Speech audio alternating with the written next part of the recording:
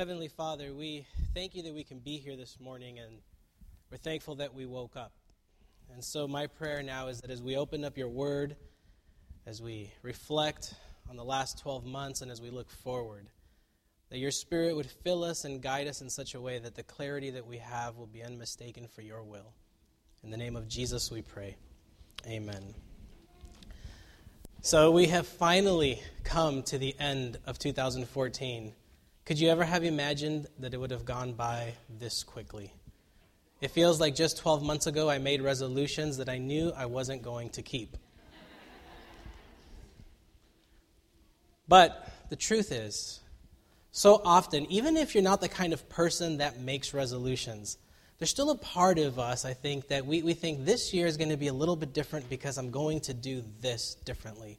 I think that's normal and that's a natural part of our human nature. We're always trying to find new ways, I think, to be better so that ultimately we can live happier, more fulfilling lives.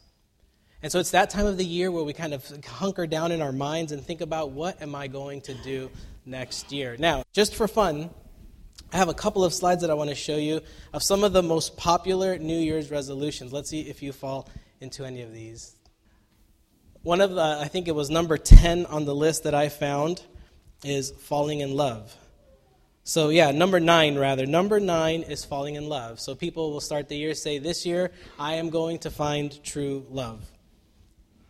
Number 3 on this list is spend less and save more. Right? That's always something noble. The more money you have in your bank account, the easier a lot of things are in life. So that's number 3. Number 2 is get more organized. I know that's not a problem for any of us, but this is one of those that people say, okay, this year I am going to organize things in my life a little bit better. The hope is that the more organized you are, the easier things will be not only to find, but just to live life. Now, what's the number one reason or the number one New Year's resolution? What do you guys think it is? Yes, it is. So these are some of our New Year's resolutions. Now, here's what's interesting about New Year's resolutions, okay? Here, the numbers are in, and this is what the numbers show us. 45% of people make resolutions.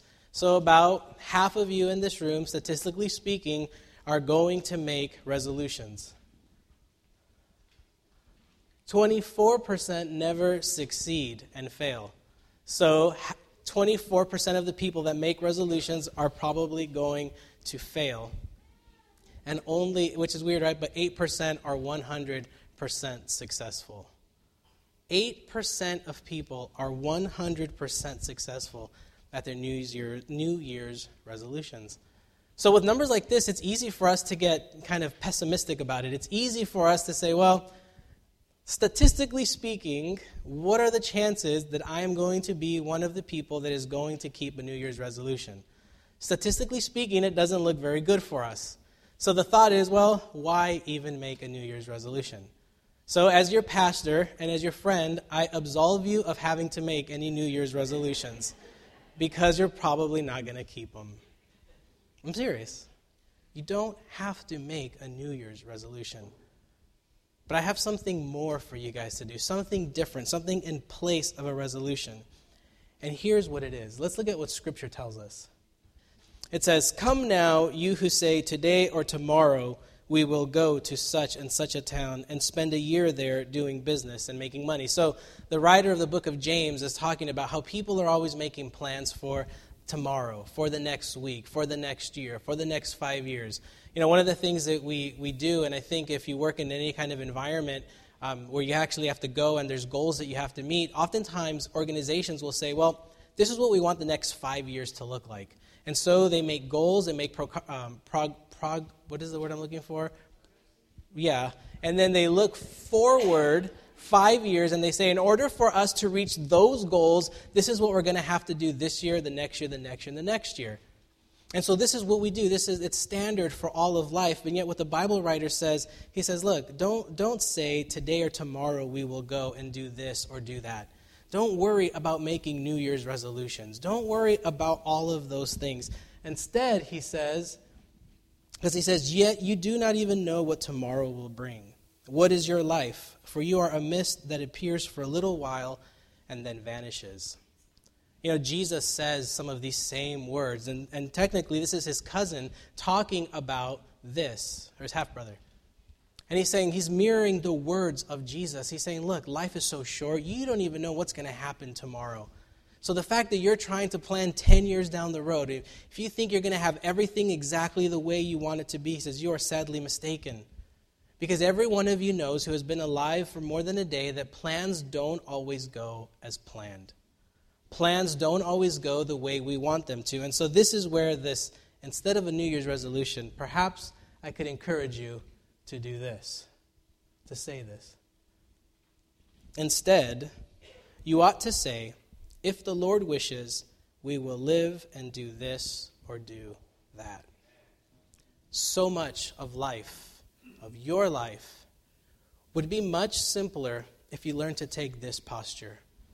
If the Lord wishes, we will live and do this or do that.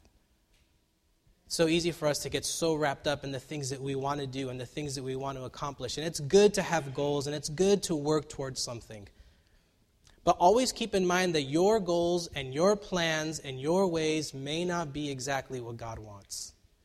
And so what the writer of the book of James is saying, he says, have a posture of, if the Lord wills, then I will do this or I will do that. What if your New Year's resolution wasn't a resolution at all, but rather a conviction and a commitment that you will be open to learning and listening to the will of God and where that will is leading you? And that's really difficult because we live in our own heads. We have our own thoughts and our own feelings and our own minds. And yet the truth is if we could somehow align that will to what God wants, I think that life will be a little bit better. I believe that life can actually be more fulfilling and more filled with meaning and purpose if we allow God to set the course of our lives. And some of you are saying, that's awesome. Of course I want the creator of the universe to set the course for my life. Of course I want that, but how do I do that? How is it that we do that? And the truth is, it's never as simple as the preacher teaches.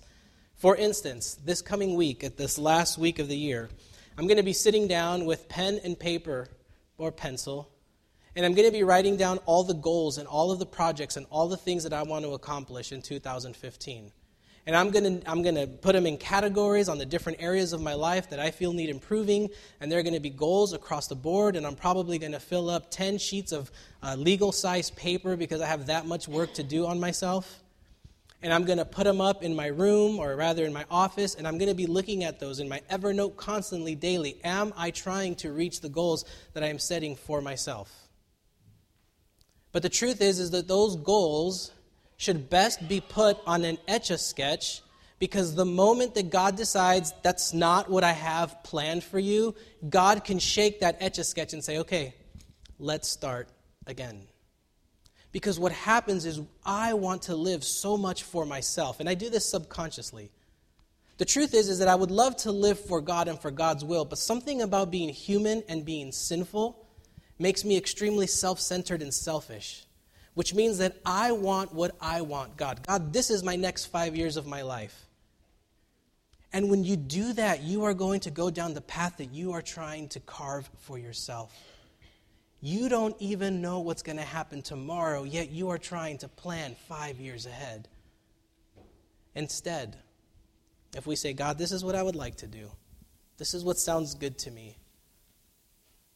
But I also know that at any moment, Lord, you can switch it up for me. And what I want is for you to give me the sight to see when you are changing course for me. You see, the only real trick or formula to this, and I don't want you to be legalistic about what I'm about to say, so just take it as it is for you to daily be in prayer and say, Lord, where is your will taking me today? And it's not just in the morning, because if you do it in the morning, that's great. I think you should do it before you even get out of bed, right? Before your knees hit the ground, you just pray that, Lord, let me see your will being done in my life. But then do it again at breakfast. Do it again on your way to work. Do it again before you watch your favorite television show. Do it again while you're standing in the grocery line waiting to pay for your groceries. Do it throughout the entire day. Lord, show me your will. And I promise you that God's will become clearer and clearer the more you are open to where God is leading you.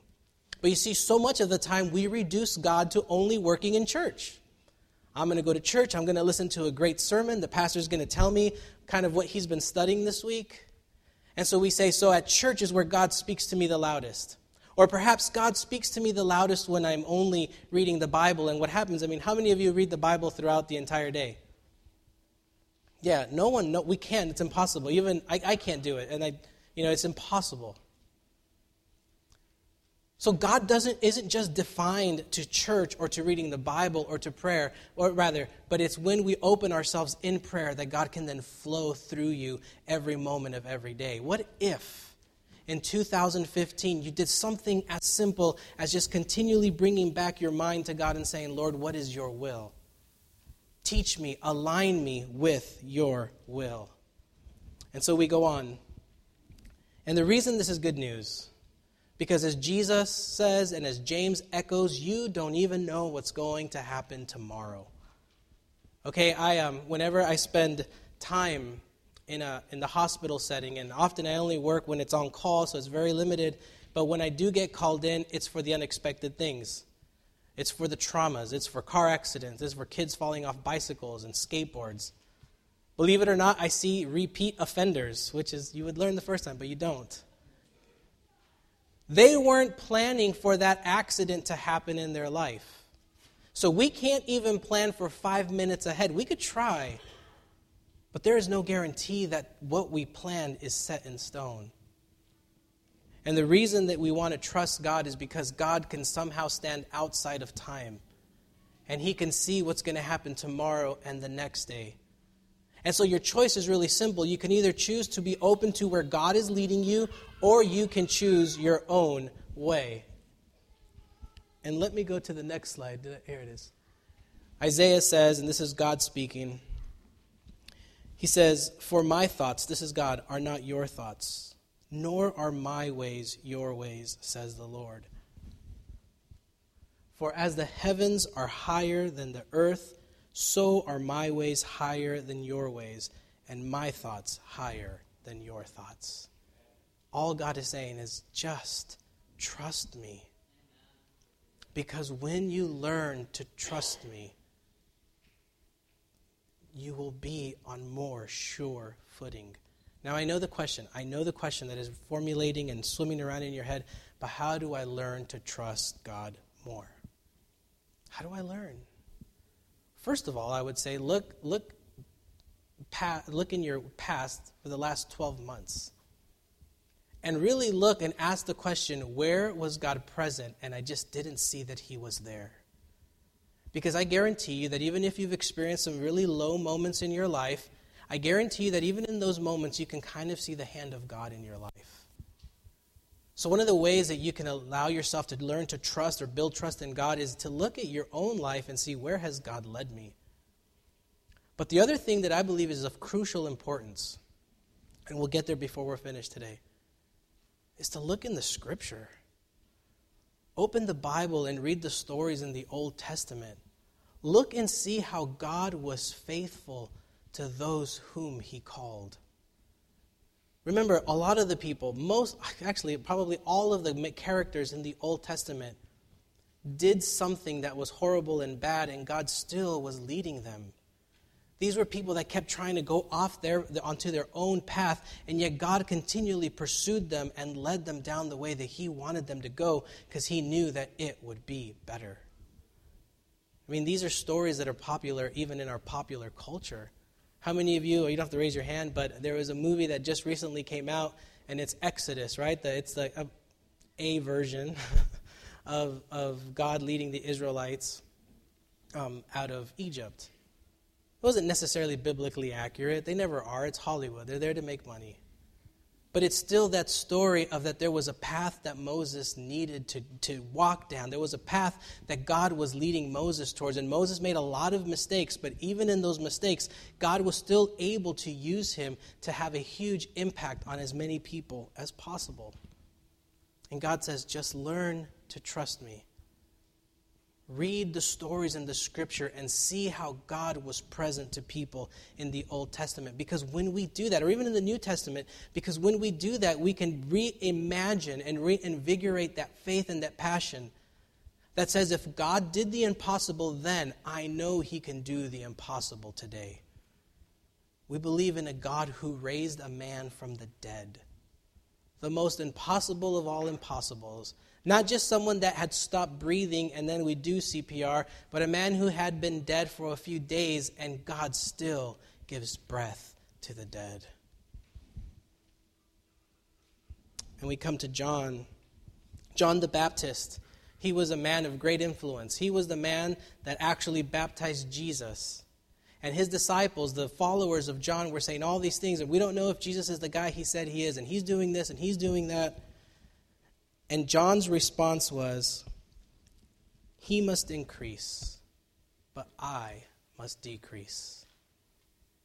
God, and rather in this case, Jesus, must increase in my life, and my wishes, my wants, my desires must decrease. This is difficult.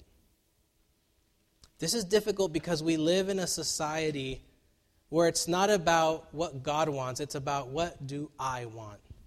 We live in a self-centered, narcissistic society where all that matters is me. And what the Bible tells us is countercultural. What the Bible is teaching us is that we must be submersive to the dominant culture of our lives. So it's not about you. It must be about God and his will and what he wants. And the only way that you can do this is by spending time in prayer. The only way that you can be open to God increasing in your life and you decreasing is by opening your heart to the Lord in prayer and just asking God, God, please, please, please change my heart. God, please change the way I think. God, please change the way I interact with the world. Because if you try to do it on your own, you won't be able to get there. You might be able to fake the way you feel about things or fake the way you interact with people about things, but only God can change your heart. The Bible uses the word that's called sanctification, kind of this process of becoming more holy. And there's no steps you take towards that. It's actually God working to transform your heart and your mind. All we can really do is be open to where God and how God is changing us. I think the best visual I can kind of think of this. How many of you, I wish I had a picture, how many of you have been hearing about this kind of newer technology that can print things in 3D? You guys have heard of that? It sounds completely crazy, right? Like, I don't even know how that could work. Except that that's the best way I could kind of think of when I say, God, please transform my heart. It's almost like, God, please implant a new heart in me. One where you are lifted up and I decrease. And this is hard. Especially if you're married, this is hard. Because when you're married, each person wants to have their own way. When you have parents and children, each person wants to have their own way. When you're a part of a church, each person wants to have their own way. At work, everyone wants to have their own way, but only the boss gets his way, you know? But it's hard for us. It's hard for us because in our humanness and in our sinfulness, we just want our own way because we think it's the right way because that's how we see the world. But if we ask the Lord to continue to shape the way we see the world, I have no doubt, I am convicted that God will change. I know because I can look back on my life. I'm far from perfect, by the way. I'm like 90% perfect, but I can look back. That's not a joke. You guys laugh at all the wrong things. No, but honestly, when I look back on my life, I can look back to when I was 23 years old, to how I am now at 33, and all I can say is thank you, God, that I'm not that fool. Because I was I won't share what it was, and I wasn't like a bad person, but it was just, thank you, God, for continuing to work in my life. And I look forward to the next 10 years of my life to see where God is leading. But the only way that God is continuing to shape me is I must be open. And there are things in my life that God says, you have to cut all this stuff out because all of this is getting in the way of you hearing my voice. So there is some work that you have to do. There are some things in your life that you need to cut off or cut away from your life. Because there are things that I'm preaching now, right? And I'm telling you what to do. And so if you're visiting with us, you're like, see, that's why I don't like preachers, because they keep trying to tell me what to do. I don't do it often. But I have no doubt that there are things in your life that are just getting in the way and suffocating the life out of you. And God is saying, just trust me, just get rid of some of these. Get rid of one thing this year. Because the payoff is enormous. Because the more in tune you are with God, the better the life you will be living. And while you're sitting here, you know what those things are in your life that you have to cut away. That thing that just came to your mind as I'm speaking, that's the thing that needs to go. And when that goes, God will have even more real estate in your heart and in your mind to continue to work. And then the last verse for this morning is Proverbs. This one we know well. And the proverb is, trust in the Lord with all your heart, and do not rely on your own insight. In all your ways, in everything that you do, acknowledge him, and he will make straight your paths. So as we kind of bring 2014 to a close, my invitation to you is the invitation that God makes. I don't know how many times throughout the scripture, especially in the Old Testament, the invitation was, come to me. Come to me. God says, seek me, and you will live. You can go after a million other things, and they may make you happy for a little bit. But you all know that no one and nothing in this world can ever make you happy all of the time. Amen? Yeah. Not a person, not a husband, not a wife, not a boyfriend, not a girlfriend can make you happy all of the time. Right? A job isn't going to make you happy all the time. Having an endless supply of money isn't going to make you happy all the time. I'm assuming, because I don't know what that's like. Having the nicest things isn't going to make you happy all of the time. Following God isn't going to make you happy all of the time. Because happy is an emotion. But allowing yourself to be open to the will and the voice of God will instill in you a joy. Knowing that no matter what may happen around you, first of all, your fate is sealed in the eternal God who wants to spend eternity with you. You see, heaven, we don't know what heaven's going to be like. I mean, there's like one verse in the Bible that kind of talks a little bit about how the streets will be paved with gold, which is kind of a biblical way of basically saying it's going to be upside down. Because you walk on dirt here, but in heaven the dirt is gold. It's valueless. You don't need gold in heaven. That's all the Bible really says about heaven. But here's what we do know, and what eternity life, the Bible does talk about eternal life, and what the Bible says about eternal life is that God will be there, and you will be with God. And you will be with each other. Can't take anything to eternity. Probably not even your Bibles will be there. We won't need to know the story because we will be living the story. Again, I'm only going off of what the Bible says, right? Not cultural teachings or anything like that. All we know that gets into eternity is God and each other. And we can begin to experience that reality today. You're not going to start to have, you're not waiting to start to have a relationship with God when he comes back. When Jesus returns, the hope is that it will be a continuation of the relationship you have with him now. It's like this, and I'll finish with this analogy. If you've ever been it's like being in a long distance relationship. Now today, technology has made it really easy. You can Skype, you can FaceTime, you can text, you can call, you can email.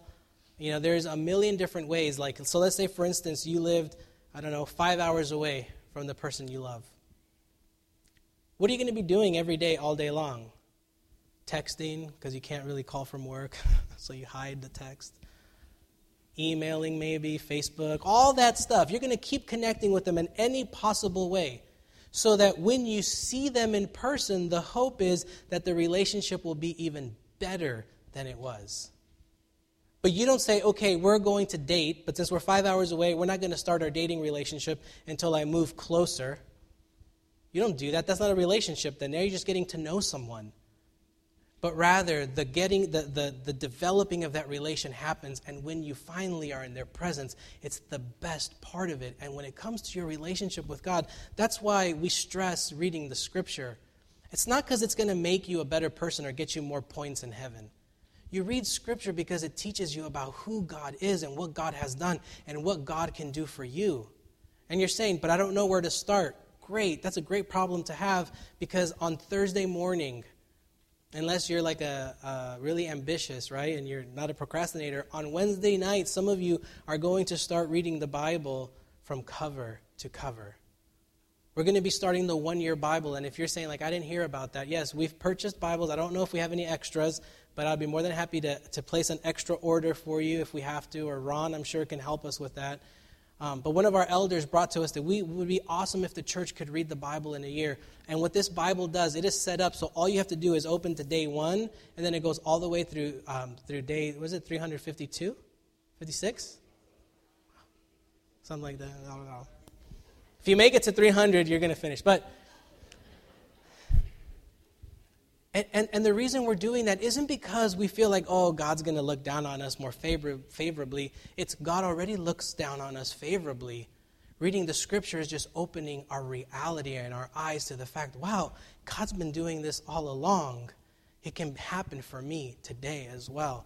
And so if you want to be a part of that group, I ask you just talk to myself or to Ron after the service, and we'll order more Bibles. They're also available for you to download on Kindle, Nook, Google Books, all that other stuff. So if you want to get started, because we believe that when we open ourselves to God through Scripture and prayer, God will not only speak clearly to you, but God will change your life in such a way that when you look back on 2015, you will say, wow, and you will be humbled that God was so invested in your life. But you wouldn't have known it if you hadn't been open to that reality.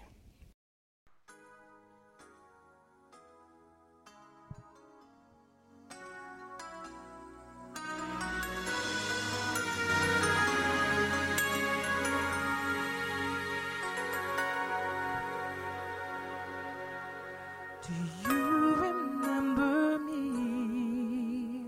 I sat upon your knee. I wrote to you with childhood fantasies. Well, I'm all grown up now, but I still need help somehow. I'm not a child, but my heart still can dream. So here's my Christmas wish, my grown-up Christmas list. Not for myself, but for a world in need. No more lives torn apart, that wars would never start, and time would heal